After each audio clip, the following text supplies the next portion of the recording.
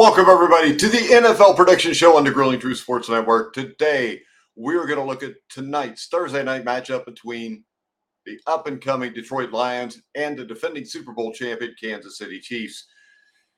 Make sure you go to BetMGM if you want to bet on the NFL this year. It is the best sports book to do it. You can click on the link in the description down below in this video if you're watching on YouTube.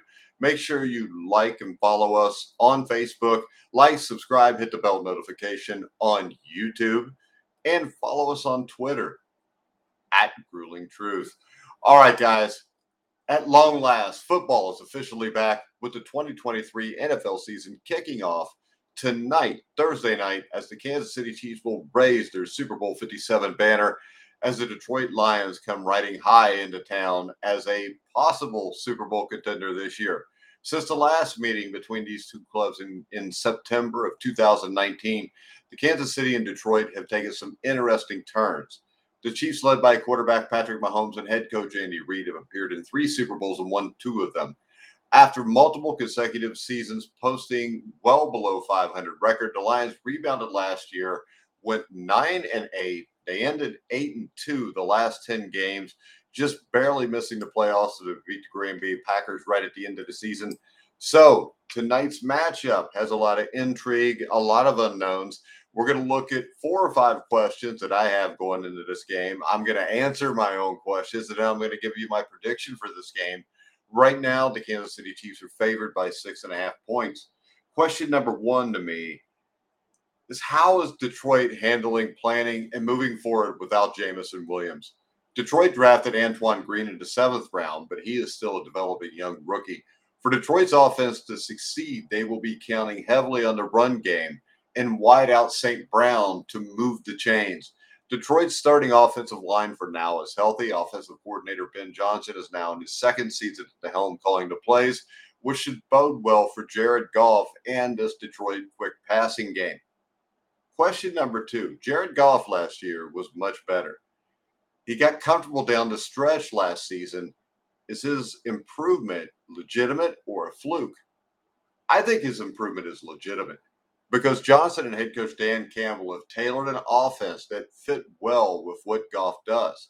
He has not tossed an interception in his last 324 attempts. Goff has a solid offensive line and more weapons than he did back in 2021, giving him everything he needs to perform at a high level. Question number 3, how huge of a pickup was the drafting of Jahmyr Gibbs? A lot of people thought that he went higher even than what he should have, but I think Gibbs fits the Lions' offense. And for Detroit, it gives you an explosive playmaker who can break tackles and secure extra yards. While Detroit had a successful rushing attack last season, you could argue they upgraded both running back spots by getting Gibbs and David Montgomery. Gibbs will be utilized in a variety of ways, giving the offensive playmaker who can catch passes out of the backfield and use his burst to rack up yards after the catch. General manager Brad Holmes took a lot of heat for drafting a running back early, but the front office is hoping that the last laugh will be with them as Gibbs has a solid rookie campaign. The other thing about Gibbs and why they picked him a little higher is he is absolutely perfect for this offense. Question number 4. Let's go to the Chiefs. The Chiefs have made a big deal about the Lions' defense being serious this year. Is that accurate, or is it just gamesmanship by the Chiefs? The defense, mostly in the secondary, has been revamped. Detroit signed Cam Sutton, Emmanuel Mosley, and C.J. Gardner-Johnson to lead the back end. Now, all throughout training camp, the defensive backs were competing at a high level and were getting their hands on plenty of footballs. Detroit's defensive line depth is drastically improved, as a player like James Houston is battling to get on the field besides on 3rd down. Now, a player with 8 sacks in his rookie campaign is just one of the young defenders Detroit is counting on besides Aiden Hutchinson. Now, question 5. This is the big question. How do you see this game playing out and who ends up winning? Once again, Kansas City's favored by 6.5. That line seems big to me. I mean, you've got the Travis Kelce news that is throwing a wrench into everybody's thinking about this game. And initially, you would thought that the Chiefs had the edge in several spots, most notably, of course, at quarterback Patrick Mahomes.